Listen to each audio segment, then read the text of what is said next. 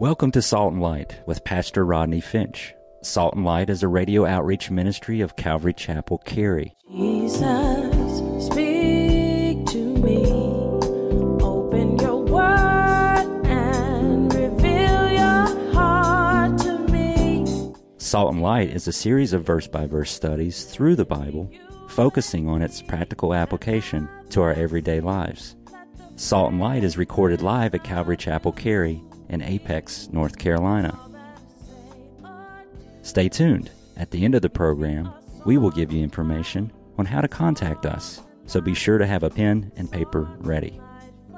Today, Pastor Rodney will be teaching from the book of Acts, chapter 18, so grab your Bibles and follow along. Now with today's teaching, here's Pastor Rodney. After these things, in verse 1, Paul departed from Athens, and he went where, saints? To Corinth. And he found a certain Jew named Aquila, born in Pontus, who had recently come from Italy with his wife Priscilla. Why? Because Claudius had commanded all the Jews to depart from Rome. And he came to them.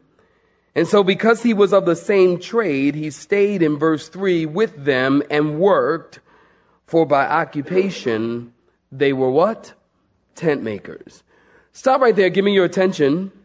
Last week, Acts 17, Paul was in Athens, remember? And Paul had taken a trip to Athens, and while he's waiting in his hotel room for Timothy and Silas to show up, goes over by the window, looks out the window, and from the window, he looks out and he sees a city, Athens, that's full of temples. Remember, one historian wrote that it was easier to find a god in Athens than a man. And so there were temples everywhere. And Paul left the hotel room. He begins to walk through the city, and he finds himself on Mars Hill, the Areopagus. Remember, we talked about this. This is where all the philosophers gathered. This is where all the thinkers of the day gathered. And they all gathered because they wanted to chat about some new thing, some new doctrine. And so Paul gets up there on Mars Hill and on the Areopagus, and he's preaching the gospel. And remember, he's using some of their poets and some of their prophets to tell them, hey, look what your own prophet said, and this is what the Bible has to say about Jesus. Paul is there on the Areopagus on Mars Hill doing his best to preach the gospel and to win men to Christ. And the Bible tells us there was 3 responses. Some rejected the preaching of the gospel, and some reflected on the preaching of the gospel, and for some there was a reception to the preaching of the gospel. Some got saved. Well, actually, only 2 got saved. One was named Dionysius, and the other was named Demarius.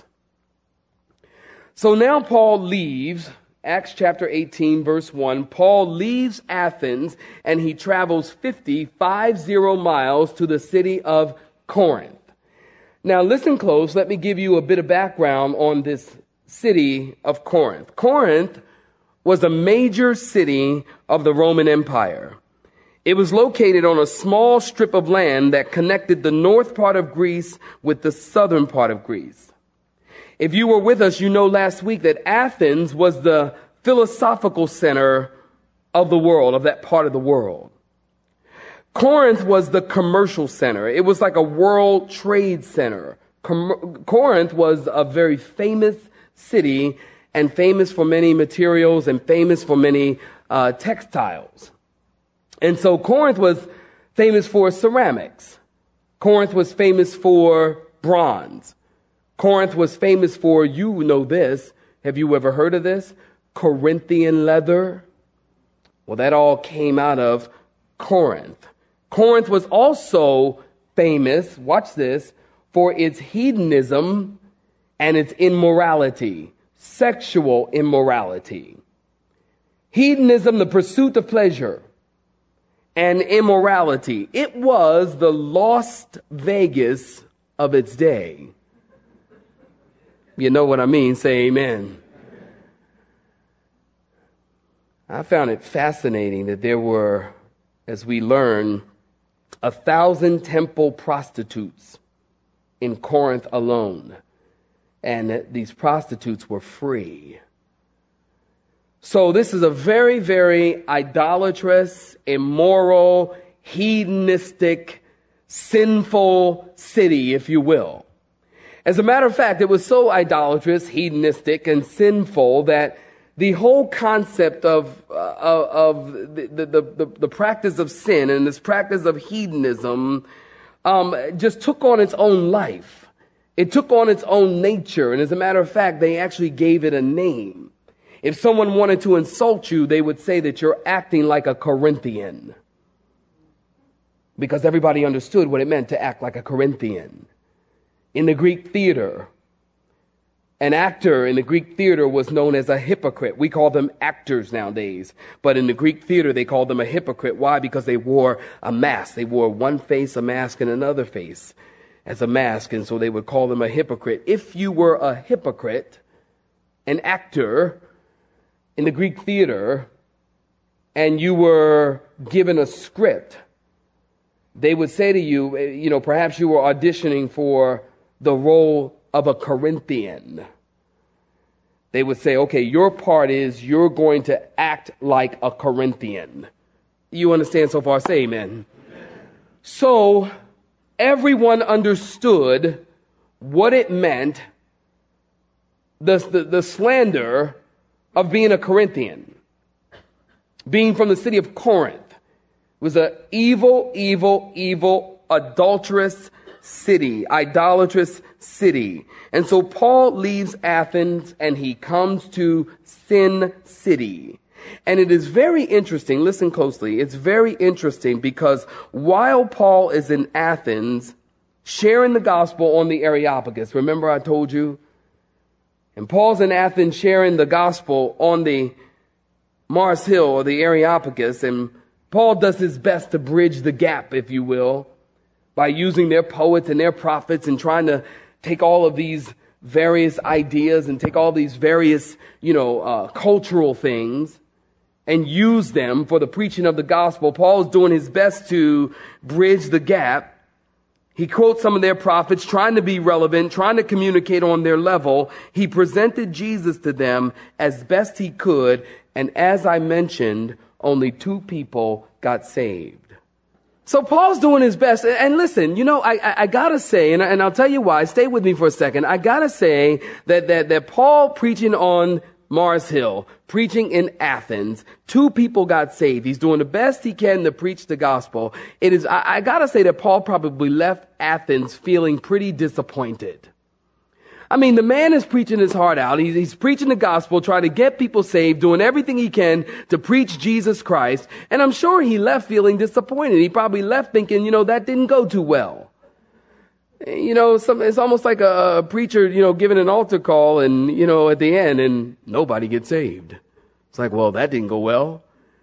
And Paul's probably leaving Athens thinking it didn't go well. Now, it is interesting because Paul's preaching style changed from Athens to Corinth.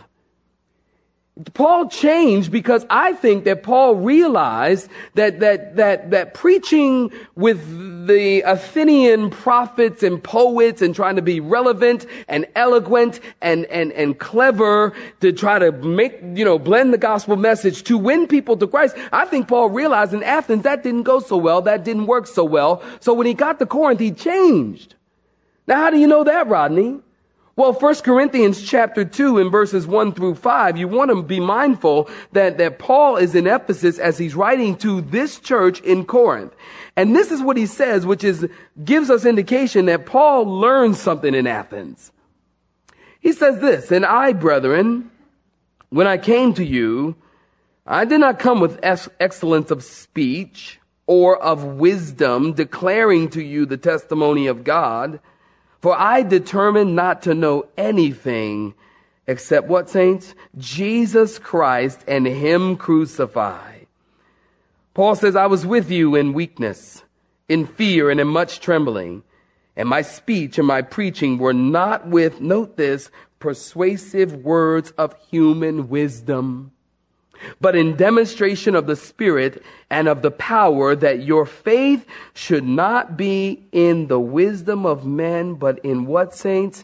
But in the power of God. Listen, this is what I submit to you. Paul says, when I came to Corinth, I determined I'm not going to do this thing my way with eloquence of speech or being relevant or being clever.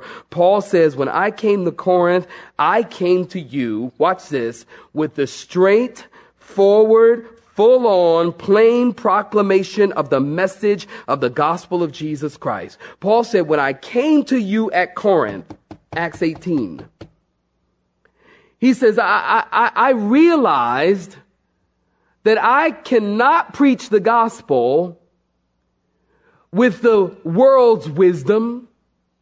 Y'all understand what I'm saying so far? With human wisdom, with eloquence of speech. Paul says, look, when I got to Corinth, I realized it's all about Jesus, baby.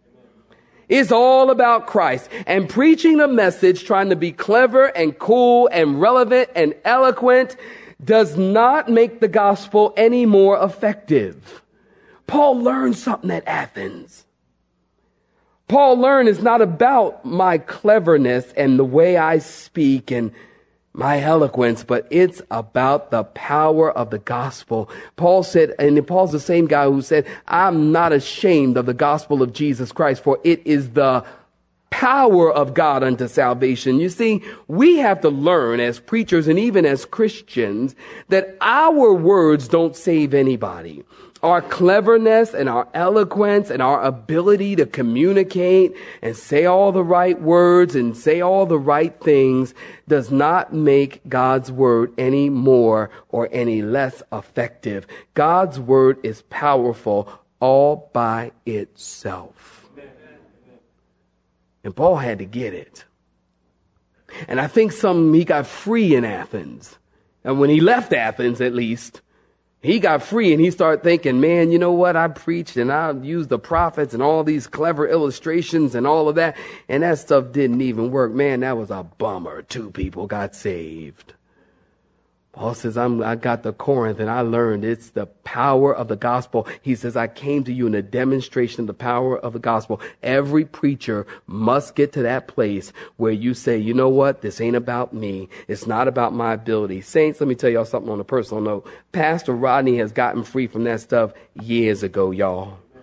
I got free from that a long time ago. Back when I had an afro, I got free from that. What? No, I got free from that. See, you kind of go through that as a preacher. You know, you go through, I got to get it all right. And I got to prepare my sermon. And I got to, get it all right and say all the right words. And I have to be, and get in a pulpit and you got to be and say the right thing. And if you say the right thing, people are going to respond to the gospel and people, I got free from that a long time ago. And now, honestly, guys, I don't come to the pulpit with a sermon prepared. I don't feel like I'm sermonizing at all. I've been studying the scriptures and I come to share something with you that I probably just learned myself yesterday. There, the cat's out the bag. There. And honestly, I don't come with trying to be all cool and trying to be eloquent and have all the right words. You got to get free from that. And I think God wants us to be free from that because God wants a reality from the pulpit. And it really isn't about what you say. It's about what he says. And God can use anything. God can use anything and anyone. God can use a donkey to speak. He does every Sunday and every Wednesday. And don't say amen. God can use anyone. And as soon as we get free, listen, if you are one of the elders, deacons, pastors, and you fill the pulpit here at Calvary Chapel, or you are a pastor of a church or whatever, listen, get free from you. Just get free from you. Just share what God gives you. Don't try to make it eloquent and clever and try to be all relevant. Listen, relevance is good to a degree. I mean, any preaching that's heard and doesn't have any application doesn't mean anything to you today. I mean, what's the good of hearing it? When you come to church, you should be challenged to You're going to take God's word and what you're going to do with it. It's applicable. It is relevant. Jesus was a applicable, relevant preacher. The best ever. John 15. He's traveling with his disciples. And they're walking along and you see grapevines. In Israel, there's grapevines and vines and grapes all over the place. And Jesus is walking along with his disciples. And he says, hey, fellas. And they said, yeah. That's the clueless voice. Yeah. He says, see those vines? Yeah. See the grapes? Yeah. Jesus said, I am the vine, and you are the branches, and he who abides in me will bring forth fruit, more fruit, much fruit. And they go, oy vey, I get it. What's that? That's called relevant preaching. But what Paul is saying is that he's gotten free from, trying to take the human wisdom of the world. 1 Corinthians chapter 2, we just read it. Take the human wisdom from the world and begin to try to meld that and mold that and shape that so that it makes the gospel more effective. Paul says, not gonna do it. Paul says, from now on, it's Christ only. I come to you in demonstration of the power of God. And that's where we need to get to. Paul learned something at Athens as he traveled. And God used him. God used that Athenian experience, if you will, to prepare Paul for the work in Corinth. We'll look at verse 2 in your text. Notice it tells us, we just read it, when Paul arrived in Corinth, he came into contact with the husband and wife team. I like to see husband and wife teams serving the Lord together. And it's an awesome thing. And this husband and wife team, their name is Aquila and Priscilla. And they had come to Corinth. Did you notice that? We read that in our text. They had come to Corinth because the Roman Emperor Claudius, right around AD 46 through 49, the Roman Emperor Claudius expelled all Jews from Rome. And apparently the Jews who opposed Christ had several riots in the city, and in frustration and anger, Claudius commanded them to leave the city. And so Aquila and Priscilla were forced out of their home. They arrived in the city of Corinth and they set up a small business in tent making. And because Paul was also a tent maker as well, their paths crossed. And I'm really confident that as they are traveling, listen, as Aquila and Priscilla are traveling from Italy to Corinth, I'm confident that Priscilla probably said, honey, I don't understand how we just lost our home. Honey, I don't really get it. Why we lost our home and we're kicked out of our country. And man, what's God doing? You ever been in a place where stuff is happening? Stuff is happening. You go, what in the world is going on? And she was probably like, what in the world is going on, honey? I mean, we're kicked out of our home. We're kicked out of our country. We don't know what's going on. Then we go to Corinth. And she doesn't realize, though, that I really believe this, that God is always working behind the scenes for his people. And that more than 10 people don't agree with that? I believe God's always working. For we know that all things work together for good to them that love God and to those who are the called according to his purpose. God's always working it out. And they may not understand it, but God understands it. And so God allowed them to be kicked out of Italy because he wanted to get them to Corinth at the same time that Paul was going to be in Corinth, because God wanted to do a work with Aquila, Priscilla, and Paul. God knows how to orchestrate situations, y'all. He's always working it out. Don't be fearful. Don't be fearful. Be full of faith. God is always working it out. And so they may not understand, but they meet up with Paul, the apostle, and they begin this tent making business together. And it is very interesting that as you study the text, you can see that Paul, now many scholars, by the way, they don't, they're on both sides as to whether Aquila and Priscilla were Christians when they met Paul, or did they become Christians after they met Paul? And so scholars are torn. For me, it doesn't matter, because I know that after spending a week with Paul, you will be a Christian.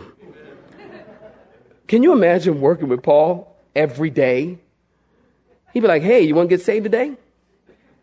No. Okay, I'll ask you tomorrow.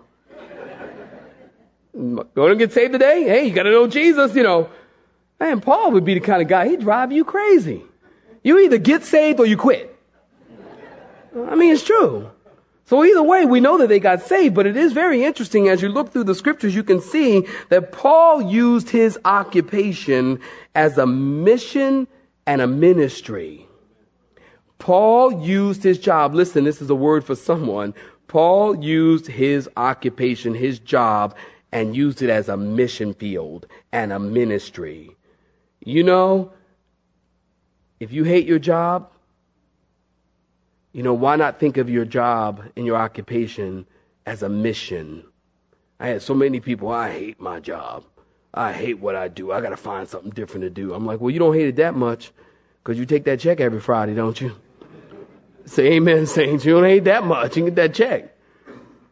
I hate my job. I don't want to go to work. I don't like it. Like, well, how about this? Why not use your occupation as a ministry and a mission? Perhaps God has you there because there's someone there who needs to hear the gospel. And instead of complaining, why not share your faith? You guys know that I've been in the military. I spent 13 years in the Navy. Go Navy. Love the Navy.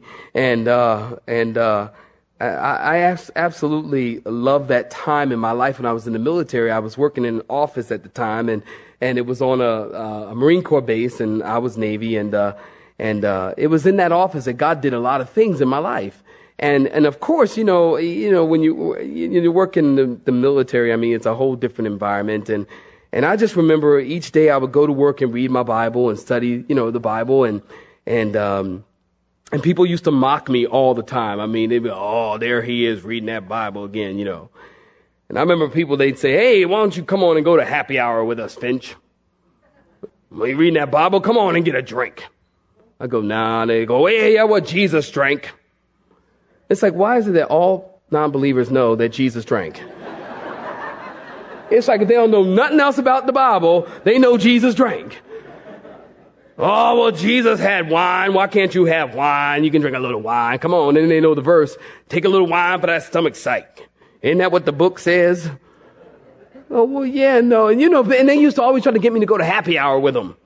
I'm like, no, you guys, I'm going to just stay and read my Bible and do whatever. And then after a while, as time went on and I continued to hold down my witness because I wanted to share the gospel and led people to the Lord in that office, as I continued to hold down my witness and be a witness and be a light and be salt, after a while, they stopped inviting me to happy hours. As a matter of fact, they even gave me a nickname in that office. I'll never forget this. They used to call me, I don't know if I told you guys this, but they used to call me Deacon. That was my nickname on the base. I don't even think these people knew my first name after a while. They called me Deacon.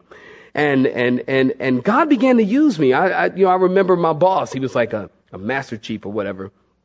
And he would say, hey, Finch, Deacon. And I go, yes, sir. I want you to stay around after everybody leaves. I'm going to talk to you about something. I said, oh, okay, sir. Yes, sir. And then everybody would leave. He say, Finch, come here. He says, what's that Bible had to say about marriage? And I'm like, oh, you want to know here? Yeah. And I had an opportunity to share the gospel in a place where my workplace had to become my mission field. Saints, let your workplace become your mission field. I think that's what Paul did. Paul let that tent making business, or making those tents, become a mission, a place where he could provide for himself, but also be able to share the gospel. This whole tent making idea, actually, if you talk to missionaries today, that's kind of a common phrase. Like I'm tent making now. It's kind of a common, idea or phrase. And what they mean by that is that they're working during the week and they're sharing the gospel during the weekend.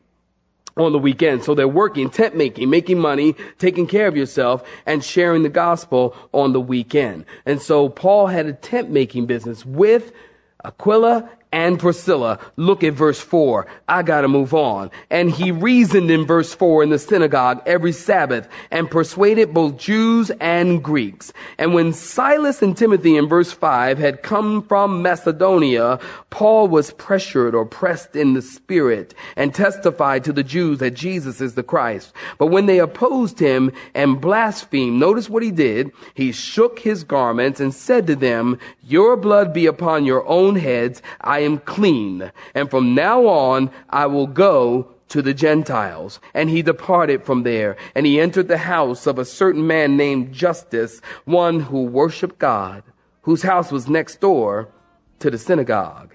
Isn't that cool? Wouldn't it be cool if your house was next door to Calvary Chapel?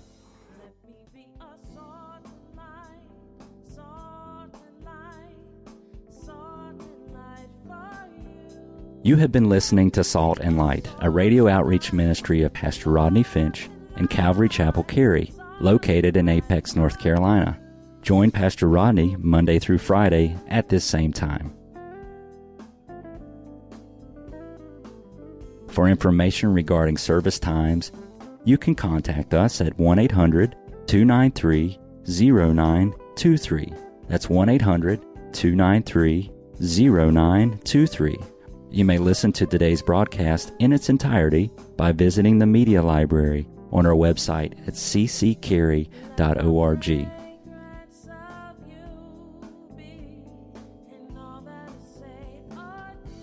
We would like to thank you for tuning in to Salt and Light and pray that you have been blessed. Until next time, may you be salt and light.